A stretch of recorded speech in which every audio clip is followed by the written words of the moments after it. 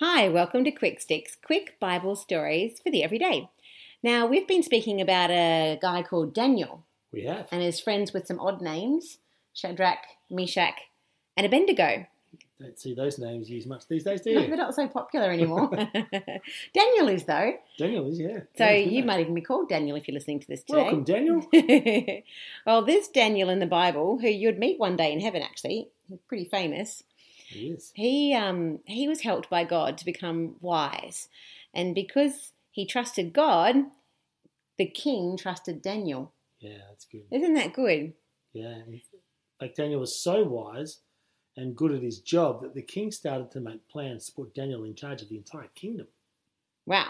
But just like often does happen, other people and these other men became jealous of Daniel because, well, they wanted to be the boss. Uh-oh. So they wanted to try and find a way to make him look bad. But Daniel did such a great job that there is no way they could blame him for anything.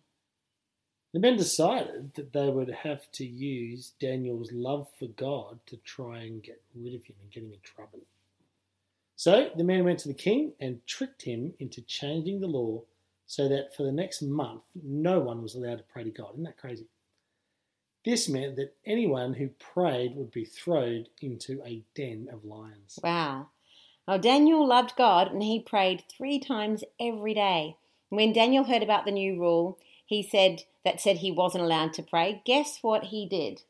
Well, I reckon as normal, he probably went home and prayed out loud with his windows open toward God, did he? That's exactly right. Daniel wasn't scared at all. That's exactly right. He went straight home and prayed, and the men went straight to tell the king, straight to dob on him. Dobbers. They said to the king, "Didn't you make a law that for the next 30 days, anyone who prays will be thrown into a den of lions?" And the king said, "Well, yes, it's an official law." Uh-oh. Then the men said, Daniel, is ignoring your law and still prays to his God 3 times a day. When the king heard this, he was very upset because he liked Daniel very much. He spent the rest of the day trying to find a way out of the law. But at last he realized that there was no way to change what had been done, and he had to give the order for Daniel to be arrested and thrown into a hole or a den full of lions. Crikey.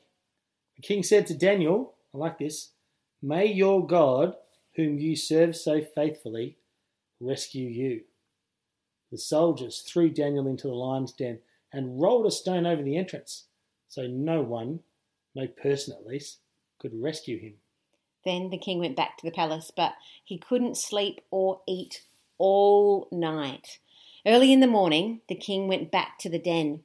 He called out to Daniel, saying, "Daniel, servant of the living God, was your God, whom you serve so faithfully, able to rescue you from the lions?" Daniel answered, "Long live the king. My God sent his angel to shut the lions' mouths so that they would not hurt me." And the king was overjoyed and quickly ordered that Daniel be taken out of the den. They checked him, and there wasn't even a scratch on him because God had fully protected him. Then the king ordered that those men who had dobbed on him, The who had been dobbers. so mean, Get rid of the dobbers. they were to be thrown into the lion's den instead. And they didn't have a God to look after them. No. The good news is that Daniel went on to serve the king, and God was with him and helped him to do well and continue to be promoted. That's right. And God was with Daniel, kept him safe. Daniel made good choices, even when there were lots of people trying to stop him from doing the right thing. That's a time it can be really hard, isn't it, to stand up for what you believe in. But you can see that God's always there to back you up and keep you safe. Especially when there were consequences. I love the way that Daniel just said, you know what, I'm going to keep praying. I don't care what happens to me. God's bigger than anything that might be thrown my way. And he was right. Yeah. And God protected him. And that's good news for us. Awesome. Have a great day. God's our protector too. See ya.